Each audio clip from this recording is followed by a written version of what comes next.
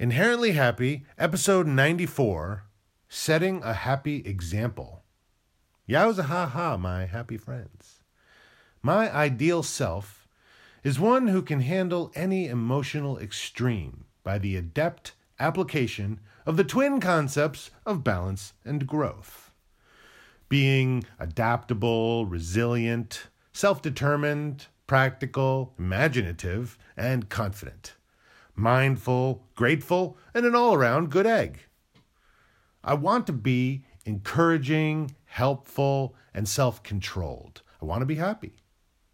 And the best way is to choose any or all of those traits at every opportunity.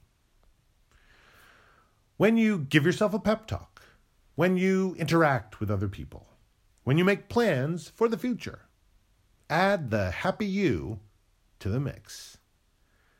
When you have to tell someone they did something wrong, don't get mad, don't get sad, don't get scared, don't feel guilty, don't start laughing or look to the clouds.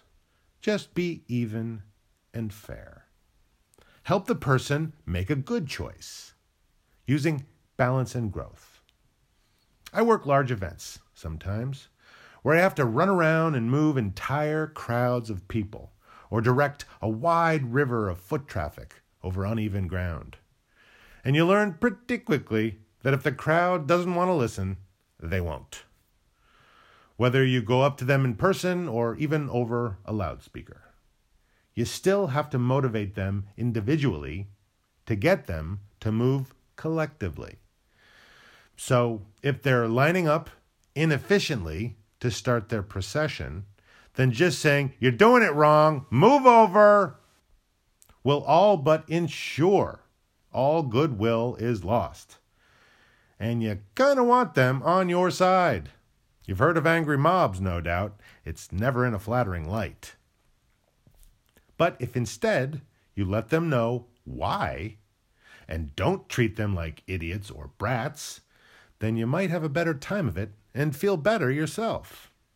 You're also very polite, but we're not doing single file at this point. So if you can move up, squeeze in, meet your neighbors, make friends. We have a lot of people to get in here. Thank you, thank you. Or if they're standing in large groups near the entrance, stopping the flow of new arrivals, then blasting all the staff and the guests on the mic for not moving is unlikely the best way to go. Instead, a simple, "If you want to get into line, go right ahead. If you're waiting for your friends, then we have a lovely waiting area right over here." Giving a reason for your instructions often helps by including others into the decision-making process, empowering them, you see, instead of insulting them. They'll ask themselves, "Do I want to comply with this request?" Well, it was made with respect, and it does make a lot of sense. So, likely, yeah.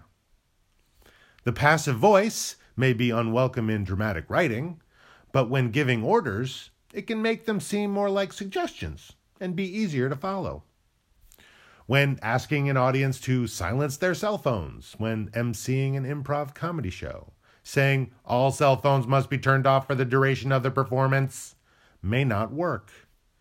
Instead, the casual phrasing of, "This is the kind of show where audience participation is a big factor, but cell phones not on silent isn't exactly the kind of participation they're looking for." Or maybe, "You can't do your work until others do theirs. They have to do step 1 before you can continue on to step 2. Telling them they're slow or are holding you up may just make them feel shame and then anger against you for pointing that out. When instead, asking for their help so that you can move forward and reminding them, should they forget, may actually get it actually done. The passive voice is one thing, passive aggression is another.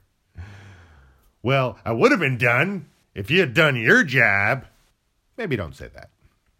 So, to set a happy example for yourself and for others in everything you do shows the benefits of cooperation with an eye towards future harmony and development.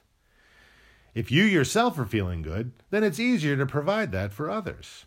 Set a happy example for yourself first, and others may well follow. Ha ha, yowza.